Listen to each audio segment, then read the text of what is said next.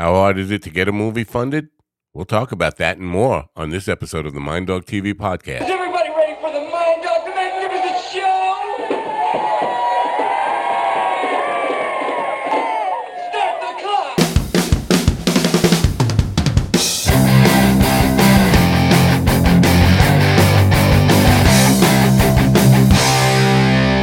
And welcome, my friends, to yet another episode of the Mind Dog TV podcast. I'm Matt Napa. Thanks for coming. It's great to have you here, as always. Got a lot of great response from last night's program with the real Jimmy Roberts about the truth about Mars. Just one thing I want to say about that, because I got a ton of email. The response was incredible from that program last night.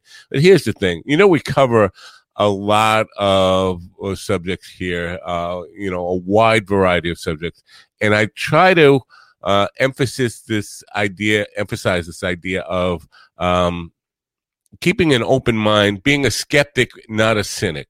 And that message comes across to some people who are more inclined to not have any skepticism at all as an endorsement, or saying, I want to be part of your world, your belief system, whatever it is. So I'm getting a ton of emails from people that want me to be part of this whole Mars ancient civilization community that I was not even aware that so many people believed there was once life on Mars that got annihilated in whether it was a extraterrestrial war of the planets or whatever it was they believe.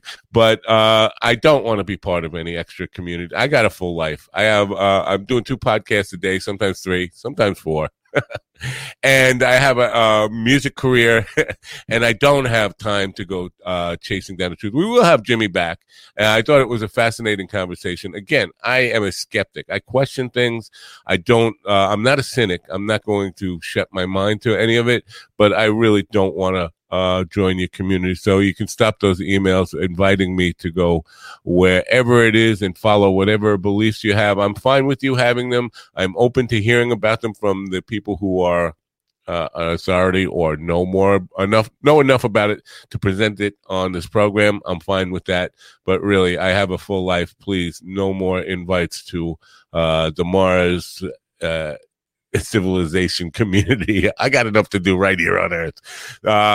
We got a great show for you today. My guest today is an accomplished actor, and he's known for a lot of things, including singing, and he's also a accomplished filmmaker and screenwriter, and is known for a lot of work doing stand-ins for some of the most recognizable names in film. So we'll get to him in just a moment, but first I want to talk about my sponsors, as always. MyBookie.com is one of the most popular and trusted names in the online gambling community. Its sportsbook offers an incredible variety of sports, from American staples such as football and basketball to international sports such as KBO, rugby, and cricket. It even offers wagers on entertainment and politics. You could have bet on the election, although you still wouldn't know whether you won or lost, I guess. And simulated sports video games such as Madden 21 and NBA 2K21. Pardon me, I'm not up on these sports games. If you're looking for a line on your favorite TV show, you can most certainly find it at MyBookie.com. MyBookie's casino options are as plentiful as its sports books. There are 27 different table games such as blackjack and roulette, and almost 300 unique slot options, 77 of which are 3D. You can even play live table games and video poker. To get started with them, it's really easy. You just go to MyBookie.com and put in the promo code MindDog for your special match deposit offer for your first gaming deposit. So that's a special offer. Depending on what you put in, they'll match it for the first deposit using the promo code MindDog. MyBookie.com. I do appreciate you patronizing them. And FundWise Capital, if you've followed this program, you're certainly familiar with FundWise Capital, a lender matching platform that gets you the best lines of credit guaranteed. You can apply online in 60 seconds, and there's no effect to your credit score to see how much you can get. Use the funding for anything you need to start or grow your business. This is an important point here. If you don't have a business, but you got a solid business plan, they can help you get funding for it. And what better time to take advantage of an opportunity like this to start your own business? A lot of people are still out of work or laid off and on unemployment. This is a great time to start your own business. You can probably even get help from New York State if you're in New York State, like I am, with a self-employment assistance program. They can help you out with that. And I'm sure other states have something similar to that. So this is a good time to take advantage of that. Get the best funding you can qualify for. Their strategic lender matching platform searches through hundreds of lenders to find the very best possible option for your unique situation. They have hundreds of 5-star reviews on Google, Trustpilot, and Facebook, and an A+ rating with the Better Business Bureau. They provide unsecured lines of credit at 0% interest for 9 to 15 months, unsecured term loans, loans based on your income, short-term gap funding and bridge loans. They work with real estate, startups, as I mentioned, franchises, restaurants, any kind of business, any kind of project. And to get started with them, it's really, really simple. You just go to apply.funwise.com/minddog. That's apply.funwise.com/minddog. All the links will be in the description for the video and the podcast as usual. So I appreciate you patronizing all my sponsors. Mark Barron is an actor, filmmaker, and a stand-in who's been named the Lon Chaney of stand-ins. Now, I know some of my younger listeners probably don't know who the hell Lon Chaney is. Lon Chaney is a guy from the silent era and then horror film era of the 30s and 40s, and was known to have been in many films. So he's having stood in for the likes of Matthew Broderick and Sean Penn, I think Michael Imperiale as well. However, he is also an actor, filmmaker, and producer with his own production company, Oraloro Entertainment. I hope I got that one right. He's currently seeking investors for his movie Megaballs, which has an award-winning script that he has produced himself. Ladies and gentlemen, please open your ears, open your minds, and help me welcome in Mark Barron to the Mind Dog TV podcast. Mark, welcome. Yay! Where's the applause track? So does Funwise do movies? Because we'll reach out to him. Okay. The Mars stuff was really interesting last night. He basically was showing me evidence that he has all these photos, high definition photos taken from the rover, and showing me photos that are allegedly of ruins that were destroyed in a, I guess, nuclear war 70,000 years ago on Mars. And the response has been overwhelming. Now people want me to kind of join every Mars group that exists on the internet. Like I have time for that. So the Lon Chaney of stand-ins, let's start there. Stand-in work is a whole different ball game for an actor. Yes, it is, because you're really a hybrid between an actor and a crew member. I got into it years ago. I started in musical theater. Was married to someone who didn't like the idea of traveling, so I looked into what I could do in town. This was before I was in the union. Did some extra work and noticed that there was this guy up by the camera who everybody was fussing over, but he wasn't the star, and that's when I learned about what a stand-in did. And I said, well, I'd rather be up there at camera working with all these people, learning things, and sitting and holding, worrying about the donuts. Right. So that's how I started doing stand-in work. It is work. A good stand-in doesn't just wait around. You can be very involved in production, and I've had some great times and learned a lot about movie making from that.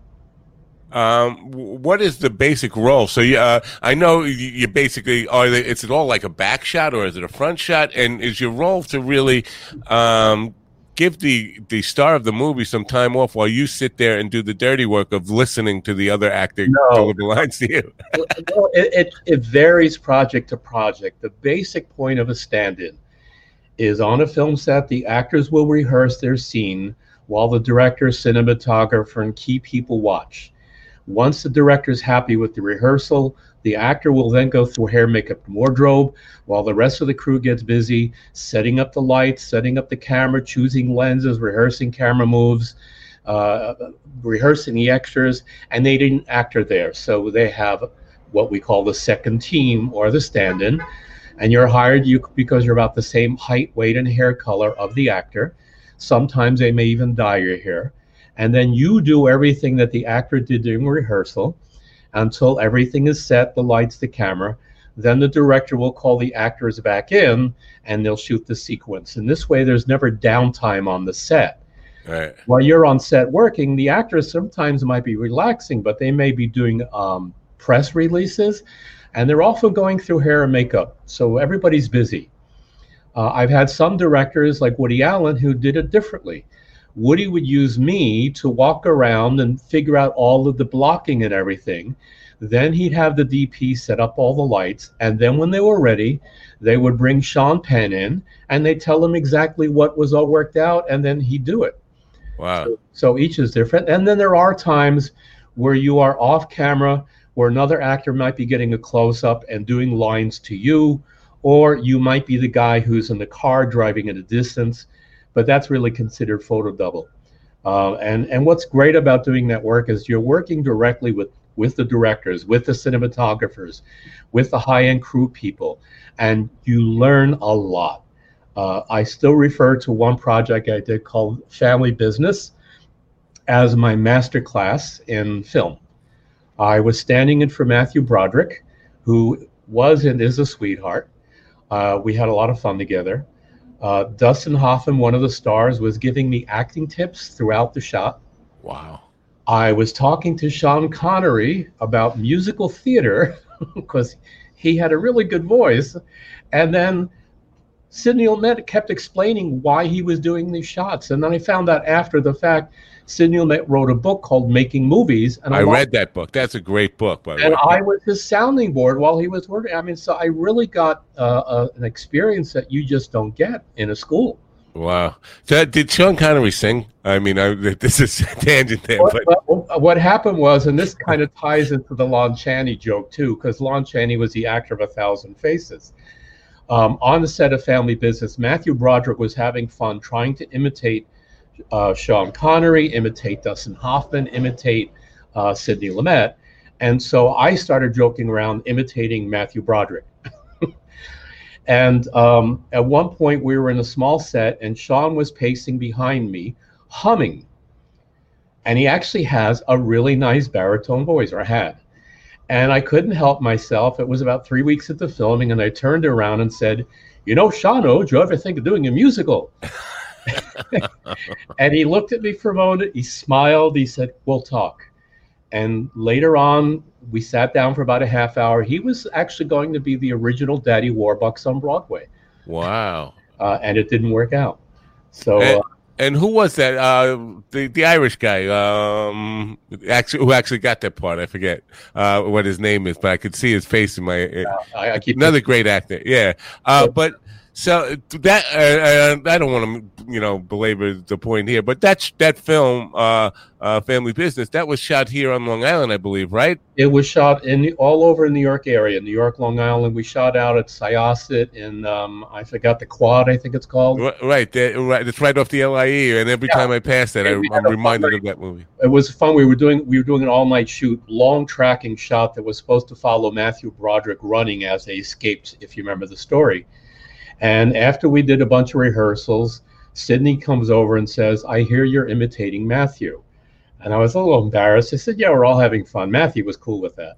And Sidney said, "Do you think you could imitate Matthew running?" And I said, "Yeah, we could have fun." So he said, "All right, let's do it." So I did it slow, and then Sidney would go faster, faster. And after about the fourth take, he yells, "Check the gate," which means he filmed me as Matthew running. Wow. And then we got applause, and Matthew was in hysterics. And then he and I are chatting. We're wearing the same wardrobe, and some woman comes up behind us. Now, this is like 2 o'clock in the morning with a crowd watching us in Syosset. This woman comes up behind us, and she says, "Can I have your picture?" And I look to Matthew and say, "All right, go do your thing." And I walk away, and she goes, "No, you." She wanted my picture, not Matthew's. Did she know you weren't him? Yeah. Okay. I did that on the same thing. I did 4 months on the film with Sean Penn, a Woody Allen film, where I was often in the same wardrobe, wore the fake mustache, and I was imitating Sean doing his character in the show. And one night, I came out of wardrobe, and Sean had left, and as I approached in the dark, the first AD thought I was Sean Penn. Wow. And then later somebody, the local police that was watching the set, the daughter, the captain, comes over and she starts chatting with me, thinking she's talking to Sean Penn. Because when I started doing extra work to have fun and make it interesting for myself, I started imitating the walk, the cadence, the speech as best as I can of the actors. And it was Hugh Grant who once kidded around calling me the Lon Chaney, because on the film, oh God, what was the film? Mickey Blue Eyes, I was doubling and standing in for 5 different actors. Wow. So was most of your career here in New York? Yes. I'm born and raised here on Long Island, out in Almont. Moved here into the city about 24 years ago because I just got tired of commuting. Wow. So if somebody is listening, and I know we have lots of young actors out there, and somebody might say, wow, that sounds like a great career. I'd love to get into that. Do you have any advice on how to get into the stand-in role in film? Well, first of all, on most films, the stand-in is a union actor, unless you're dealing with ultra low budget, and many of them don't have the money for a stand-in. Right. But if you are doing your mailings and your contacts to the various casting agencies, it is usually the offices that cast the background that cast the stand-ins. Right. You have to let them know you are interested. A lot of people don't like stand-in work because it takes a little bit more work. You don't sit around so much. And then you have to tell them, I'm interested in being a stand-in. Here's my height, my weight, and sizes, because you often get it because you match the wardrobe. Right. So I'm guessing now, a good way to kind of approach this up, first you have to be a SAG member, but the best idea is to kind of try to find actors that you look like, and cultivate that look as much as possible. You not only do that, but if you do follow the reports about what's shooting, you look up who would be doing the casting, especially the background. Again, they handle the stand-in. And if you know you are a match for that actor, then you reach out to that casting office or the production office and say, I'm interested in doing stand-in work. I believe I fit for this actor. Think of me. Right. I've worked with Paul Rudd. I've worked with John Pankow 4 films. Wow. It's work. You don't get residuals as if you had a part. But it's better, in my opinion, it's better than doing extra work. You can learn a lot. And if you work frequently, you can make good money. And there are times where you get close enough with a star. If they like you and you get along and you're good, sometimes they will put you in their contract. Wow. That would be cool. You also get paid more money. Yeah. That almost happened with Matthew Broderick. We did Family Business first, and we got along great. Matthew, again, he's a good guy. He went off and did a film down south. When he came back to New York, he lives in New York. His next film was called The Freshman. And the production office tracked me down because I knew I worked with him. And I got the job. And on the first day, he was so happy to have me because he told me on the other film he did that the stand-in was not only not a good stand-in, but kind of strange. and Matthew right away wanted to know if I could go up to film in Canada, because we did 3 weeks in New York, 9 weeks in Canada. I did not go, to make it quick, but by the time they were ready to finish New York, the cinematographer, a lot of people wanted me to go, but they couldn't get the work permits in time. And that's when Matthew said he wanted to try to get me in his contract. Didn't happen, which is fine. I didn't go in this business to be a stand-in all my life. Right. And Matthew's been great. We somewhat keep in touch. I'm not going to say we're friends. Right. But one of the things I do here in New York, I run the oldest theatrical organization in the country. Is that Lambs? Is that what? It's called the Lambs. It formed in New York in 1874. And about 5 years ago, Matthew did a luncheon with us, helping us raise some money to buy some project for our foundation. What is that, Lambs? Just talk briefly about that for people who. It is primarily a social club for people, professionals in the entertainment and the arts. But things come out of those social connections. For example, it was members of the Lambs who founded the Actors Fund of America. Their current president is a member of the Lambs. It was Lambs who founded ASCAP. It was Lambs who founded United Artists, Paramount Pictures. Lambs were founding members of SAG, of AFTRA. Three of us were involved in the merger of SAG-AFTRA. Lerner and Loewe met at the Lambs Club, and as a result, Frederick Loewe left the Lambs a piece of Brigadoon, which fuels our foundation. And our foundation, which is a separate organization, supports grants to education in the arts and nonprofit theater. Wow, very cool stuff. That just that little piece of trivia, Lerner and Loewe met there. that's a huge, fascinating little piece of trivia. So now in reading your bio, and this happens every time I have somebody who's in film on. They are now a jack of all trades. They're a filmmaker, writer, singer, actor, all that kind of stuff.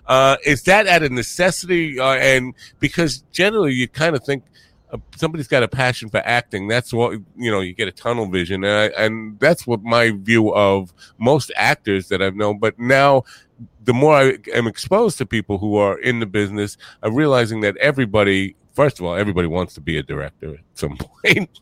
And then everybody's got their hands in so many different areas.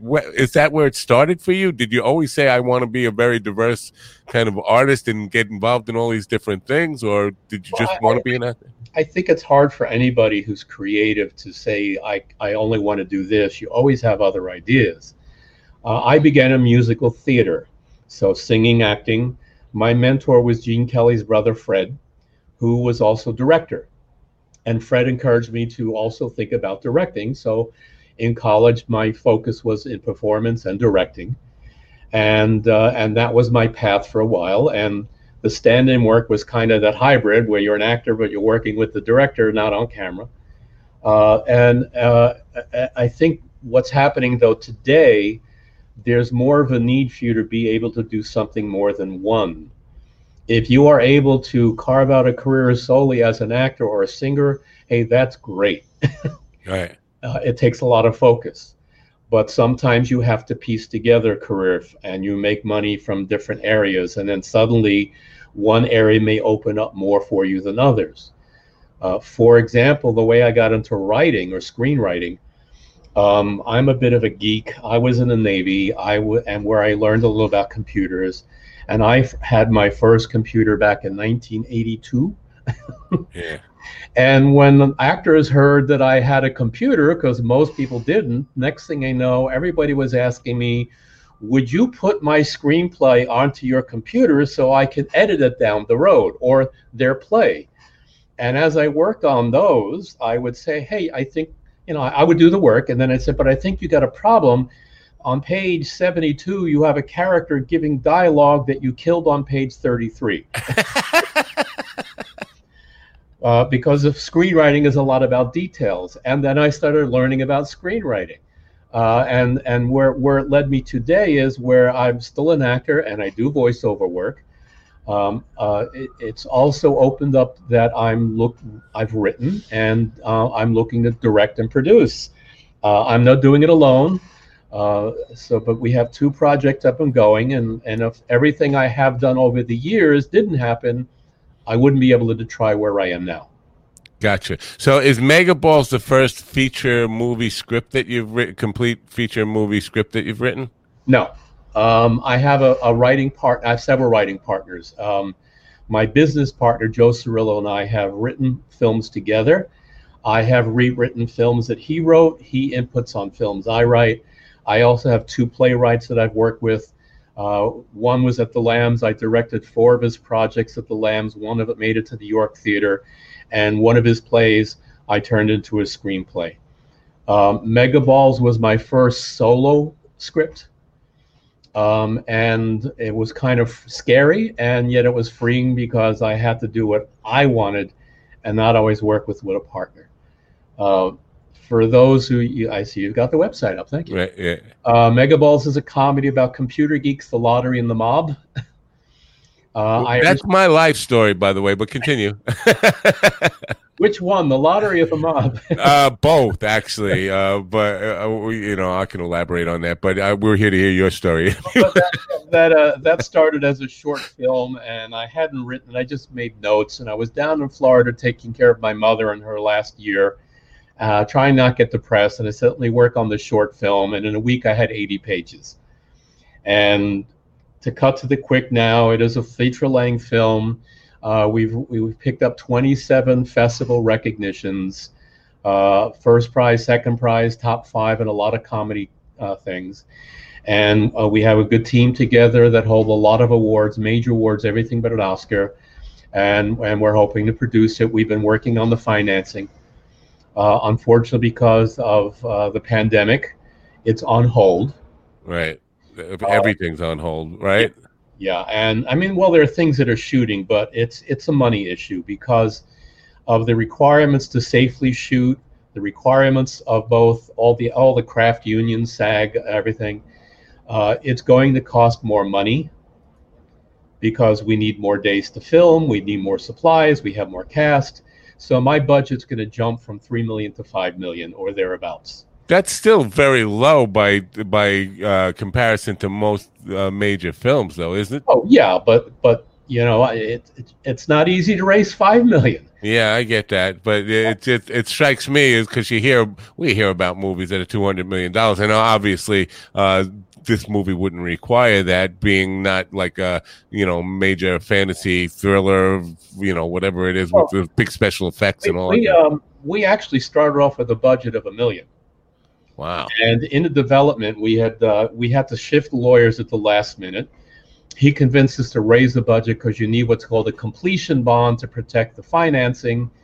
That brought us up to almost $2 million. We went to Toronto Film Festival. A lot of people loved the concept, but we didn't get anywhere.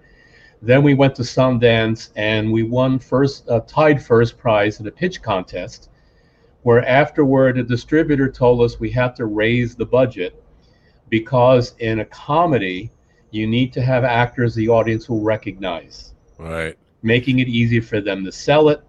And they also said for most indies, the sweet spot is under $1 million or 3 to 5. So that's what brought us to 3. I could shoot it for a lot less, but I wouldn't have the name actors that help me sell it. Right. Even at that, it's got to be a little difficult to get like big name actors, right? You'd be surprised. Once you're financing in some place, it all changes because there are actors that'll say, I'll take a look at it. I have no work right now, or whenever you're planning to shoot. And also there's some actors that say, hey, nobody ever asked me to do a comedy. I'll look at it. Right. The hard thing is trying to get actors on board pre-financing to make the financing easier, but that's difficult. I'm in the business. My business partner's much older. He's been around for a long time. We almost got Danny Aiello to read the script. Then we did a reading of it. Danny was going to come. He didn't make it. He apologized, and then he died. We had Abe Vigoda. He's got a lot of nerve. Yeah, I mean, we do have right now commitments from Lynn Tucci, who was a frequent regular on Orange is the New Black. And then we got Vinny Pastore, best known as Big Pussy on The Sopranos. Right, cool. I've known for Vinny a lot of years, but Vinny doesn't raise money. He's just right for the role. So that's the hard part is, it's which comes first, the money of the actors. Right. One of the actors I would love to approach, and I can't till I have the money and the start date, would be Matthew Broderick. Wow. He's very right for the lead role. He has done a lot of films in the $1 to $2 million range. And it would give an interesting backstory about how I worked with him as a stand-in. He was the one who encouraged me to write years ago, and now he'd be in my film. Wow, that would be awesome. Yeah, great. And that would be great for the marketing of the film as well. And to be clear, Matthew is not involved in the film. Right. My lawyer made that mistake once. When I get to about half of the financing, then we reach out to Matthew's people because a lot of it depends on the schedule. I'm fascinated by or learned something here new today because I think a lot of people in my position, people who are just fans of the art of filmmaking and know a lot of people and talk to a lot of people in the art of filmmaking, would be surprised to learn what I learned today from you just now, is that you don't need a finished film to go to these festivals. You can go there with a screenplay or a script and kind of pitch that. Most people don't know about it. I'm not aware of it. I know a lot of young filmmakers out there who think they have to have a film before they get involved with trying to do anything with their script in festivals and stuff. So can you tell me a little bit about that and how it works? Well, first of all, it's all about networking. So, if everybody's trying to make a little movie, looks around, they may have festivals in their neighborhoods. In the New York, New Jersey area, there must be 40 film festivals. And you go to the ones when you can afford it, and you try to go to the panel events, because you'll get a lot of good discussion that'll help you learn more about, not just about filmmaking, but the business side of it as it stands today. And then you try to meet people. We went with what's called a one sheet, which on the one side has a kind of looks like a poster for the film that our production designer did for us, and it has all the laurels on it from all the festivals. A lot of festivals you can submit scripts online to film festivals for screenplays. Wow. And then on the back side of the one sheet, you have your information. You have your budget. You have the names of the key people involved. You have your what we call a tagline, a log line, some of the very basic investor information, and then you hand that out and try to get conversations and try to collect emails and follow it up. And minimally, you'll build a little bit of a following. It's finding money's the hardest thing. Right. If you know people with money, there are things you can do. I do recommend anyone looking to put a film together is you've got to have the proper legal work in place, which is something so many people forget about. You need to protect your own assets that nobody can sue you. You need to have proper documents, which should be set up by a lawyer, that will protect both you and an investor, which clearly states what the investor gets, what your responsibilities are, what their participation is. There are different types of legal work depending on your budget. We chose one called that allows us to publicly solicit for investors, because legally, at least in the United States, you can't go on Facebook and say, hey, invest in my film, unless you have the proper legal work in place.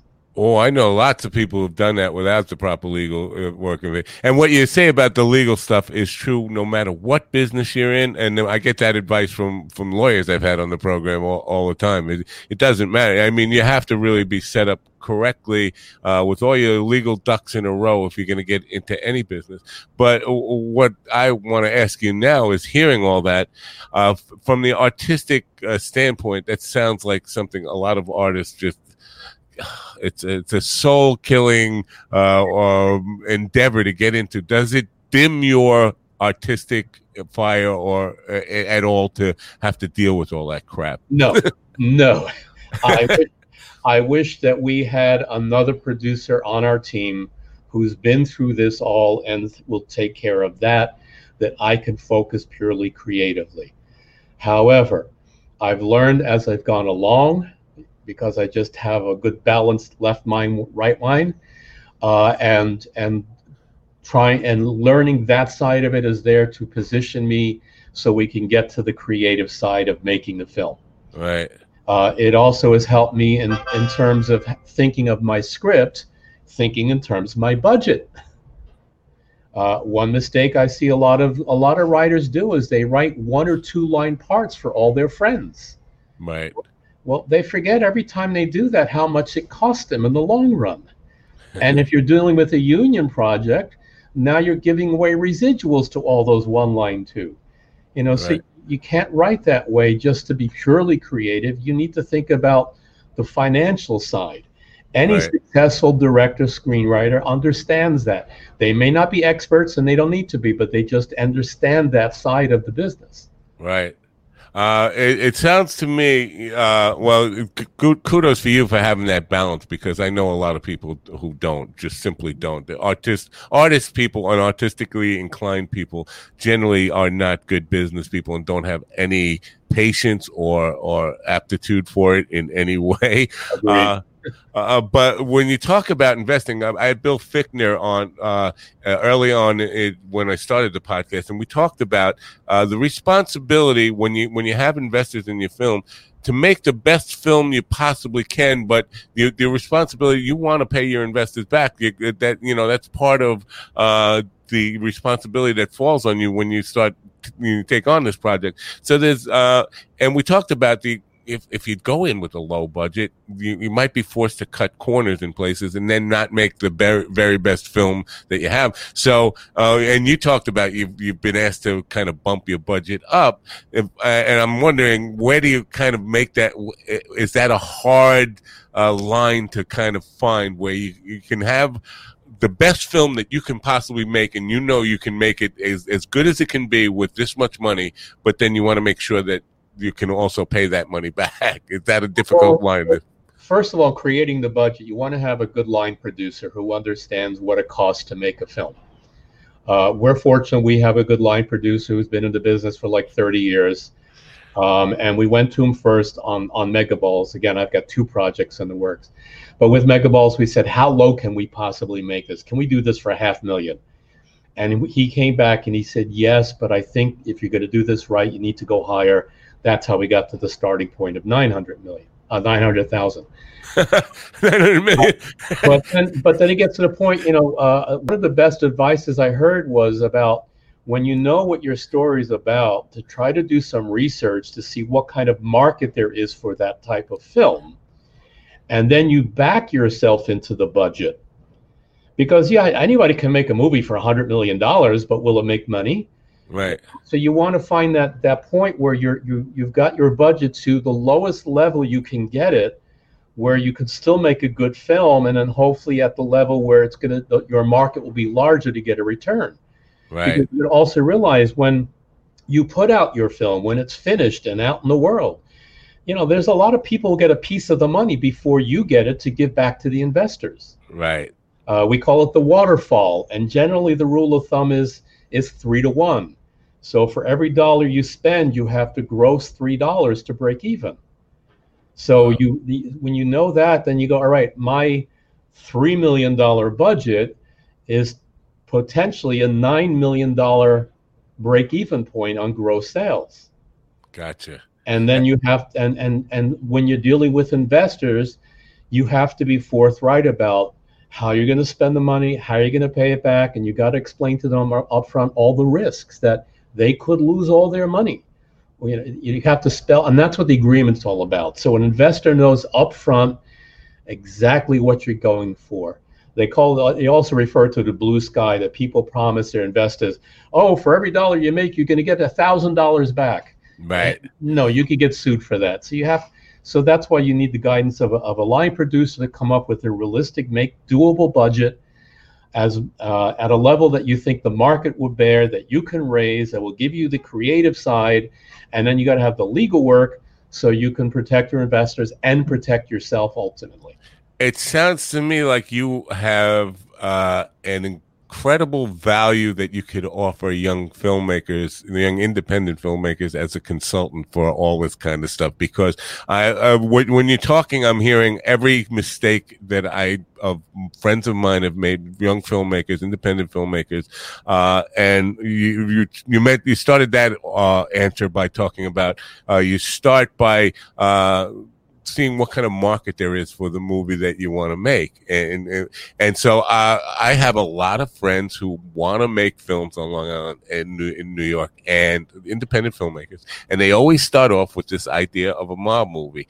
And I always say, The Godfather's been done. Goodfellas has been done. If you're going to make a mob movie, do one like you're doing, and make it a comedy or something like that, because there's a market for that. If you're going to attempt to do The Godfather again, good luck, because it better be as quality of that, because there's not a lot of market for just another mob film. But there's also, we're going back now to the story itself, which is another mistake, because I've been learning a lot about screenplays.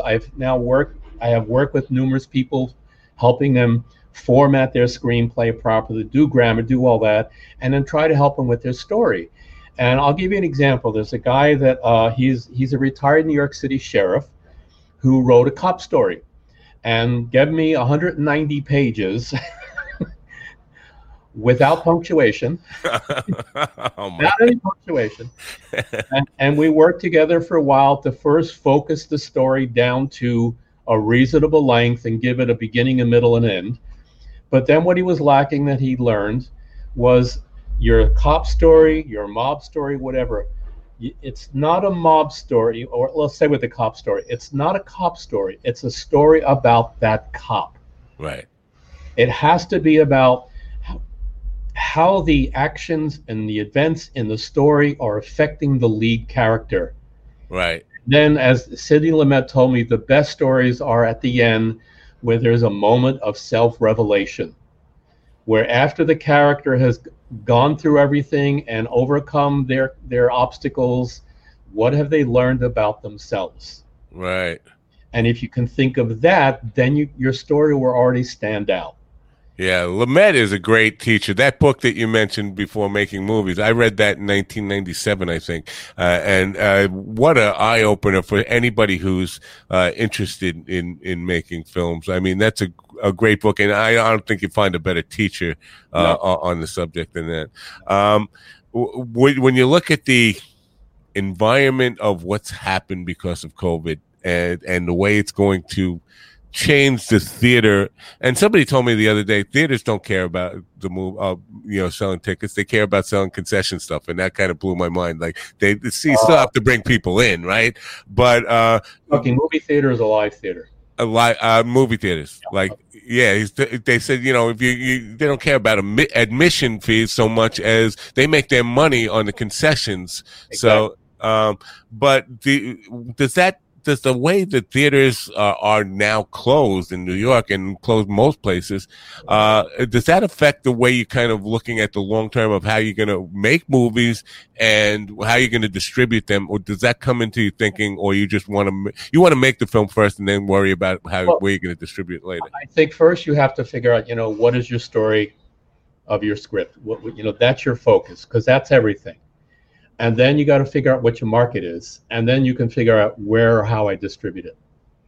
Horror films, slasher films, zombie films, those have a huge market that eat it up and spit them out. So those are films that can be made cheaply because the genre sells it, and can be distributed cheaply because they go out and that's it. When you're getting into comedy, drama, biopics, they're different animals in different markets. I do think because of COVID, we've accelerated a change in how we watch movies, which changes how we distribute them. We have been, in the last couple of years, moving from the theaters into the home theater. Right. And now, as the equipment becomes cheaper at home to have a massive TV, people are saying, I really don't want to go out and spend $15 a head to go watch a movie and another $25 on popcorn and a soda. Right. When I could rent one online for $20 and have 6 people watch it over dinner. And you can make the popcorn that you would be paying $25 for $1.50 at home. I think my personal feeling is, whenever we come out of this, however we do, I think the 2 movies that are going to be playing in movie houses will be the giant Hollywood productions, the special effects, those type of films, and the really small, artsy, independent film, because those are usually in little independent theaters. Right. Everything else is going to be pretty much happening online, which brings us back to the budget discussion. Right. Again, if you can raise the right budget to make a good quality film with the right cast, but keep it low enough, your chances of earning a profit online are much better. Right. Well, go ahead. No, the other project I'm working on, which has happened over the summer, based on a lot of networking events I was doing, it was based on a play I directed at the Lambs. It's a romantic comedy, and to cut to the quick, I am now working with a producer in Vienna, Austria, to shoot it there with me as the director, because he can do it cheaper there. He's convinced that 2 to 3 million euro is all he needs to have some real good name actors. And he can pull it together because other countries also put up tax money. He can raise almost half the money from the government. Wow. And so I've been focusing on that. And we've been talking about, where are we going to distribute this? And his answer is most of it will be done in Europe streaming. Wow. Interesting. So you have to figure out your story, figure out your market, and then in between, when those come together, there's your sweet spot for what you need to budget, how you're going to distribute it. There's a film, and I know this has nothing to do with you, and you probably don't have much to comment on it, but it's baffled me. Film that's been advertised, Kevin Costner and Diane Lane, out this Friday, and it keeps saying in theaters Friday. In theaters Friday is all over and I'm wondering what theaters do you have any insight? Drive-in theaters. Oh, okay. So drive-ins are all open up. Some are even being built. I have a producer friend in LA that had been involved in a very low budget film that was shot all on cell phones, but it worked because it was kind of like, a YouTuber experiencing firsthand something he went through. It's a horror type of story. And because he got it done at the right time, he actually got a distribution deal in drive-in theaters. And for 3 weeks, his little film was coming out in the country as the #1 box office because 10 drive-in theaters ran the movie. Drive-in theaters in some large theaters outside of, in the Midwest and small towns, they are allowing a certain number of people in. Right. Well, I know some people, and I'm probably one of them, who if I had a film that said #1 box office, I don't care if nobody else was. Nobody has to know that there were no other films out at the time. I was #1 because I was the only one. But when you think about that, so he would have gotten reviews about the quality of the story, which I have not read, but just think from the marketing point, because of that little freak that happened and his timing was right.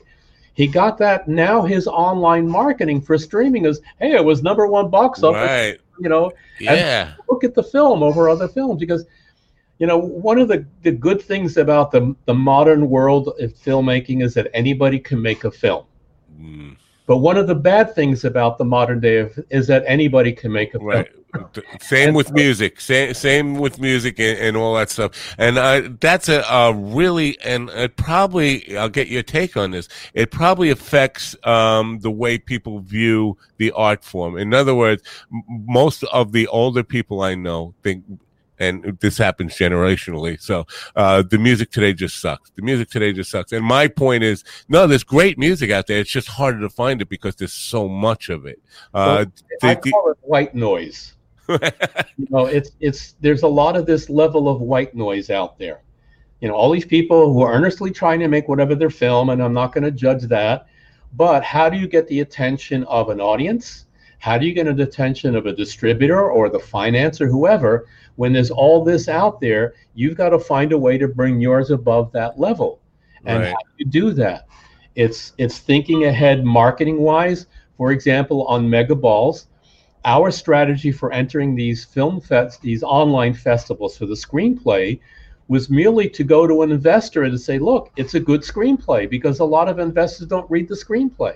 Right. So it became a marketing angle for the film fest, for the investor. And then your casting is another thing that's going to bring you out. The higher you can cast, the better chance you have of somebody looking at that film. Right. I've had successful filmmakers on, and I ask them about that part of it, or how important is it to have a star in your movie? And most of them will say, if you got a great story, it's not that important. But I can't name a single movie that I know of that I can say, well, it was a great film and it was a major success that didn't have at least one recognizable star in it. Yeah, first of all, it depends again on the genre. The horror film, the slasher film, the zombie film, that genre, while there are some breakout actors that sell those, but the genre sells it itself. Right. When you're looking at a comma, a drama, a police story, a mob story, all those things, now you've got to get actors on board that will attract an audience. Maybe like half of the cast of The Sopranos have been making nothing but mob movies because they're bringing in that audience. There are actors out there that are a lot cheaper than you think, and there are actors that every actor wants to work, right. And you got to be realistic. We have a casting director attached to Megaballs. The other film in Vienna is called Hot Properties, and we've also locked in certain tax incentives that will help an investor actually save money, lower the risk. But our casting director read the script and she goes, "You got to get this to Robert De Niro." It's like, I can't afford Robert De Niro. His salary is more than my budget. And she goes, "Oh, you never." And I go, "It's like, So you have to be realistic about what actor. You also have to. That's where again you go back to the producing mindset.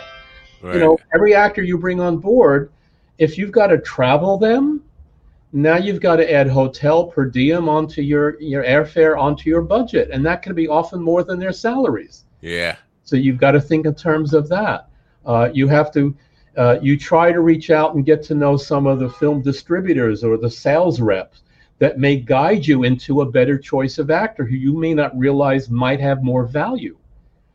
My challenge with the Vienna project is we are really making an Austrian film that will appeal to an American market. Wow, that's tough, right? We're not making an American film that's going to shoot in Austria. There's a difference. Right. And in the casting of the two leads, I keep asking the producer there to find a casting director there we're making up a wish list of all the people that we could see just right for the role, regardless of their dollar amount, because some actor that we may in America think is worth something maybe have less value than somebody in Europe. Right. So again, that's it's hard today if you're going to be your creative side of it to make your movie.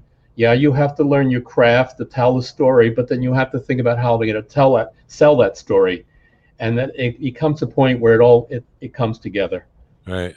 You seem like a regular guy who's not been affected by what we think of, the Hollywood snobbery type stuff. Yeah. That's because I'm poor and I'm hungry. Okay. But no, honestly, I've had the privilege to work over the years with some tremendous people. I've mentioned Dustin Hoffman, Matthew Broderick, Sidney Lumet, Sean Connery, Sean Penn, Woody Allen. Woody Allen, wow. The list goes on. And I will tell you, and also through my work at the Lambs, I will tell you that about 95% of the people that I've worked with are all down-to-earth, decent people. Wow. You don't last in this business if you're not. Yeah, okay. What about this idea? You have some more to add to that? No. I mean, okay. There's publicity stories. I'll give you one, for example. We've all heard for years that Dustin Hoffman is very difficult to work with. Right. I was on the set 7 weeks with him. I saw 1 hour where he was not anything less than nice. Right. But the film Get Shorty was supposedly about him, and Danny DeVito kind of played him as a total, control freak. Like, I'm going to order for you. We're going to have lunch. I'm going to order for you. I'm going to tell you what to eat and that kind of stuff. I from the first day of filming to the last, I couldn't have had more fun with Dustin Hoffman. Tommy Lister, who was a former wrestler who was in the movie Fridays, played Debo, and he worked with Dustin Hoffman. He told me a really touching story. Like, Tommy Lister was a wrestler, a guy who didn't have a significant part in the film, whatever film he was in with Dustin Hoffman, and they were shooting some red carpet stuff at the Academy Awards, and Dustin Hoffman would not allow them to start shooting until they included Tommy, which I thought was, wow, that's a gesture. You don't hear about stories like that about. I'll give you a couple. I mean, there were many times when we were working long days where all of a sudden one of Dustin's assistants would show up with 200 hamburgers for the set. And my favorite one story, I was living in out Long Island, and my mother was still living in the house. And I'm out doing yard work, and she yells out the window that Dustin Hoffman's office just called and wants my home address because I was using a P.O. box. So I said, fine. I had no idea. We shot over the holidays. We started in November. We shot through Thanksgiving into Christmas. The day before Thanksgiving, I get a 22-pound turkey delivered to my house with a note that simply says, "Eat the bird, Dustin, Matthew, and Sean." Wow. Very cool stuff. So, I was just a lowly stand-in, right. And we had a lot of fun. But that, everybody's got bad days. I'm not going to say he's an angel all the time, but you also have to realize when you're working with major stars, you're dealing with more than a single person. My favorite line, Al Pacino, one time, I was on the set when he said this. It was Sea of Love when we were hung up on some technical delay. and he walks out of his camper and starts screaming, "You're holding up a corporation here." Wow. Because if you think about it, Al Pacino, how many people are in his corporation? Right. The lawyers, the agents, the assistants, and it's true. Wow, very good stuff. Today, in the independent world at least, and I know because you're trying to get your movie funded, it's why this is a relevant question. A lot of people are going this Indiegogo route and all that kind of stuff. Do you have any kind of opinion of that kind of attempt to fund your movie through that way? Well, I don't. Depending again on your budget. If you're trying to raise $20,000, you might be able to do it. If you're trying to raise $1 million and more, you're not going to do it. The success of those fundraisings has to do with how big are your social media following, how many friends you have that will chip in. What some people fail to do is when they do these events, they say, all right, if you give me $20, I'll give you a DVD. If you give me $50, I'll give you the T-shirt. But then they forget to factor in the cost of that T-shirt and mailing it. Right. And suddenly that donation is not so big. Right. If you're dealing with a larger budget, what some people do, and it's again, if you can pull it off, is you raise some money that way. Because one thing that's going to interest a real investor, somebody who has an equity position, is how they will get their money or how much profit, how much risk. So let's say you're raising $1 million to shoot a film, and you can come in with a 30% tax incentive, which means when the investor gives you $1 million, 30% is a write-off. Or here in New York State, on my megaballs on my $3 million project, when I'm done, New York State will hand me back about $600,000, which goes back to the investor, so he's getting money back. But if you tack in this type of group raising, that you can go to the investor and say, look, I've already got $50,000. I don't have to pay it back. These are donations. Right. It's raising their equity position. So so it can be part of your overall scheme depending on your budget. Well, my experience with that, I have a couple of friends who've actually gotten some decent money through that way. But my experience is that when they have a bigger budget like that, some rich people will say, "Yeah, I will finance your film," but they always want something like ridiculous, and I want my daughter to star or have a starring role in it. And your daughter hasn't acted; nobody knows who she is. Get a lot of that with the Indiegogo stuff, and it's a deal breaker in a lot of cases. And I know some people who have said yes to it and then regretted it, and then and had to get out of it. It gets messy, but they always want something really that you really can't deliver for that. I have not been faced with that yet. Yeah. I find what is a bigger problem today is just finding the money people. There is no online directory of wealthy people that you can look for money. Right. You have to understand people of a certain wealth are approached all the time. Right. And their interest may not always be in making money back. It might be in something else that appeals to them. Gotcha. Like, oh, I get to hang out with Dustin Hoffman. Right. Yeah. That was part of it too. Somebody, if he could, he wanted to make sure that the major star got cast and that he would be part of some publicity campaign for something else that the guy had going on, like ridiculous demands that you can't possibly meet. And you could say, "I'll try," but you're approaching a star to now sell his soul for your cause. As a producer that's raising money where you don't have control of that star, you cannot make any promises for that star. Right, yeah. Say you have the star. I mean, I could go around and say, "Hey, I got Matthew Broderick," which is a total lie, and I won't get caught. So I can't say that. I can't even approach Matthew, or because I know him at least, until I've raised at least half the money. Right. Then maybe he'll read the script. But right. You have to be really careful because, again, these people, these names we're talking at this level, these are corporations, these are business people, and they can endanger their business by getting involved in something they're going to regret. Right. So you can't make promises on the behalf. Right. Every investor I've been in touch with so far, their questions have been totally legit about, can I read the script, or what's it about, and how am I going to get my money, and all this kind of stuff. And then in those conversations, we throw in the perks like, well, you could come on the set and have lunch, or we can make you an extra, that kind of thing. You come Right. to parties, you come to the opening, but there's only so much you as a producer can control. You can't speak for the other people you haven't even hired yet. Right, and make promises. Yeah. Before I let you go, and I thank you for this time today. It's been very insightful, and I'm sure it's been helpful for a lot of people who are, interested in having a career in filmmaking. And this is a tough time to get started, obviously. But I want to touch on this idea of time sensitivity, and it doesn't seem like your Mega Balls movie script is subject to necessarily being time sensitive or having an expiration date on it. But does that kind of have a pressure add into, like, I have to have my movie made by such and such a time, or I'm going to have to just give up on it?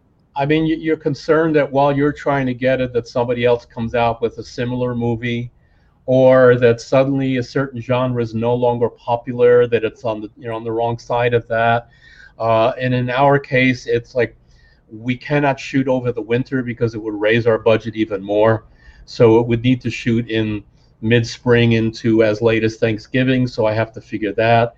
Also, some tax incentives do change or expire. Oh, yeah. For example, when we started the project and created the legal papers, the New York State incentive was 30%. It's now the 25%. So my investors if I get them, are suddenly looking a little drop in their guaranteed return. So those are things, there's other things. And who knows, you get somebody interested and they die on you. And say, Right.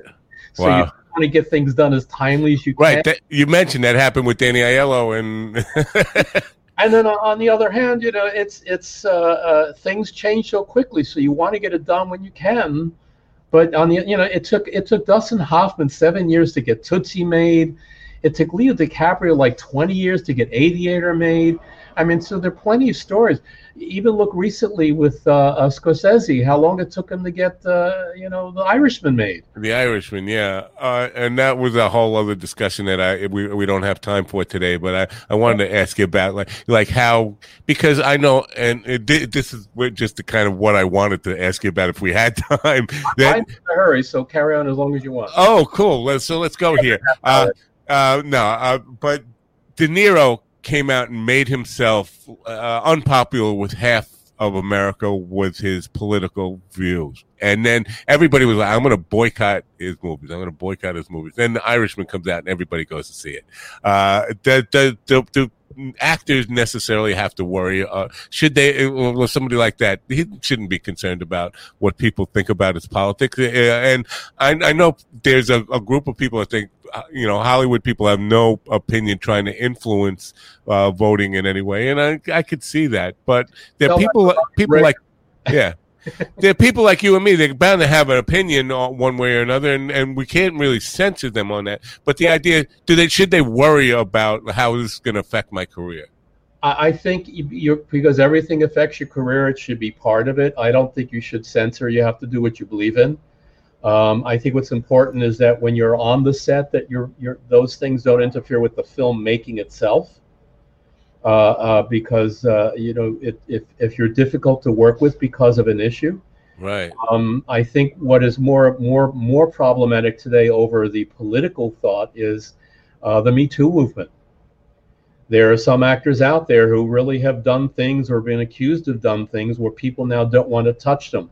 Either they don't want to work with them or they don't want to distribute them. Right. And so everything you do in your personal life affects your business. But we're all human beings, and actors are more emotional. It's very hard to just say, I'm not going to tell people what I think. Right. Yeah. So it's a fine line. Everyone's going to have their own. How far they're willing to take. It's up to them. Right. So, any final, thoughts for people, young people, because there's a big chunk of my audience is 18 to 35-year-olds, people and young artistic people, creative people who are have dreams. I know it's different from when you got started because there was no COVID, no pandemic, no really paradigm changing event that changed the way we do everything in the world. But any overall advice, helpful insight, advice, closing advice that you can give to people? I think first on the creative side, you should be watching a lot of movies. and look at different genres. I mean, right now while you're home, hell, get on Netflix and watch everything, even things you might not normally watch, and try to understand why certain films work and certain don't. Try to read scripts. There are online services now where a lot of films that have been released, you can read their scripts and learn the craft, learn how to tell the story, because that's where it all centers on. If the story is no good, nothing else really happens. When you do see some horrible films getting made, it's usually because they had the money. but get an idea of creativity, get an idea of how to structure a movie, come up with a story that hasn't been told forever. That's the first step. And then you've got to tune into the business, and it's difficult because it changes constantly. When I started my efforts as a producer with my business partner, I mean, we've had to gear up numerous times starting all over because the business is changing so quickly. So you have to follow that so that you're somewhat current. Like, what's the distribution model now, and how does it affect what you're going to make? Everybody wants to have their story, wants to make their film, and that's absolutely great. But you have to think on the other side of your brain, how do I get people to see this movie, and how do I recoup the cost? Because your real goal is, we want to make a living in this business. Right. I don't have to make a killing. I want to make a living.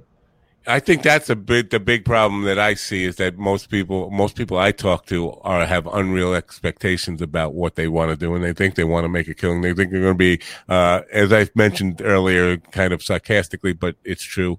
Everybody wants to be a director, and they want to direct the big blockbuster. They want to be the big name director, and sometimes I'd settle for a guy who could just carve out a good, comfortable living doing what I love and call that a success.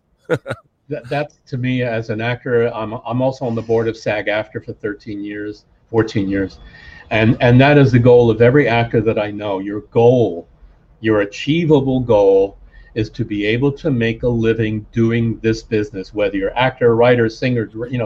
You want to make a living doing that. Hopefully, right. Not one where you have to struggle week to week. Right. And that's all you can really try to do. Everything you do is a business decision. Every role you take is a business decision about, how do I support my business so I have income next month and the month after it. You cannot have a goal to be a star. You cannot have a goal to get a studio picture.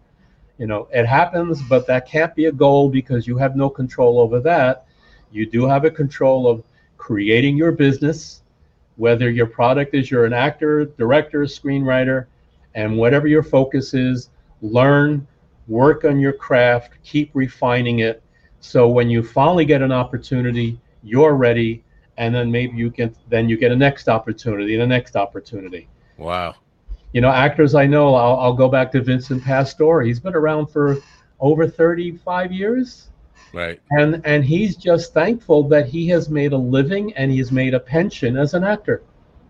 Yeah, I could relate to that 100%. And I think once you get older, that becomes apparent. But it's, when you're young, it's easy to get, visions of grandeur and think, I'm special. And I had Tom McFadden on the other night, who's a career actor now, an acting coach. But he said, everybody who comes to Hollywood is special. It's part of it. I appreciate your time and insight today. I'm sure we have a lot of young filmmakers who will find some great pits of gold in what you said and some great insight, and some who just may struggle to get the message and get it 10 years from now or 15 years. But hopefully we planted some seeds here today. So I thank you for your time and wish you much success. And please keep in touch and come back anytime. And thank you. It was fun chatting. Thank you. Bye for now. Bye-bye. This episode is brought to you by Put Me in the Story. Put Me in the Story creates personalized books for kids by taking best-selling children's picture books and well-loved characters and allowing you to create personalized books that make your child the star of the story alongside their favorite characters. Save 25% store-wide when you click the link on minddogtv.com and use the code SAVE25. We're also sponsored by Lovely. Lovely is your online stop for modern, irresistible, and affordable women's clothing. Never before has dressing yourself been so easy. Lovely's carefully curated selection of apparel, accessories, and outerwear are always on trend and always available at the web's best prices. Lovely is dedicated to delivering high-quality clothing to women that will make them look and feel their best. They believe every woman has the right to dress well and shouldn't have to spend a lot to love how she looks. They make it easy to wear outfits you love every day, giving you the confidence to take on the world. Lovely.com summer fashion trends are now 40% off, starting at just $5.99. Get an extra 18% off when you click the link on minddogtv.com and use the code JFT18. We're also sponsored by Vapor DNA. Founded in 2013, Vapor DNA is the premier online vape store offering an industry-leading selection of electronic cigarettes, e-liquids, and accessories. Their friendly and knowledgeable customer service team is always ready to provide the best customer service experience to ensure you find what you're looking for. They guarantee their products to be 100% genuine and at the lowest possible price. They're so confident in their selection and customer service, they offer their customers a 45-day refund policy. Save 20% when you click the link on minddogtv.com and use the code OrionQ. Mark Barron, folks, you know what? There's a lot to take away from there, but my biggest takeaway comes from his final message. Every decision you make is a business decision. That's absolutely true. So approach your career that way. Hope you got something out of this. Hope you like it and come on back. Tell your friends about it. Subscribe. Go to my YouTube channel and subscribe there. Go to minddogtv.com and get on my mailing list. And questions and comments for me, info@minddogtv.com, info@minddogtv.com. Till tonight, when my guest will be Wayne McFarlane at 8 p.m. I'm Matt Napple for the Mind Dog TV podcast. Thanks for coming. Have a great rest of your day, and bye for now. I've seen that look you want before. You're feeling lost and so unsure. Looking for an open door. It seems so hard to find. Can't you see I feel it too? The communication is coming through. I'm feeling lost and I'm so confused. Baby, I can't read your mind. You don't have to say the words, 'cause I know what you're thinking. I can feel your heart from across the room, and I can tell that you got leaving on your mind. You will be going soon. Ooh, yeah, soon. So I wonder where we go from here. The destination is so unclear, but I can feel that the end is near. Baby, I can't read your mind. You don't have to say the words, 'cause I know what you're thinking. I can feel your heart from across the room, and I can tell that you got leaving on your mind. You will be going soon. You will be going. You will be going soon.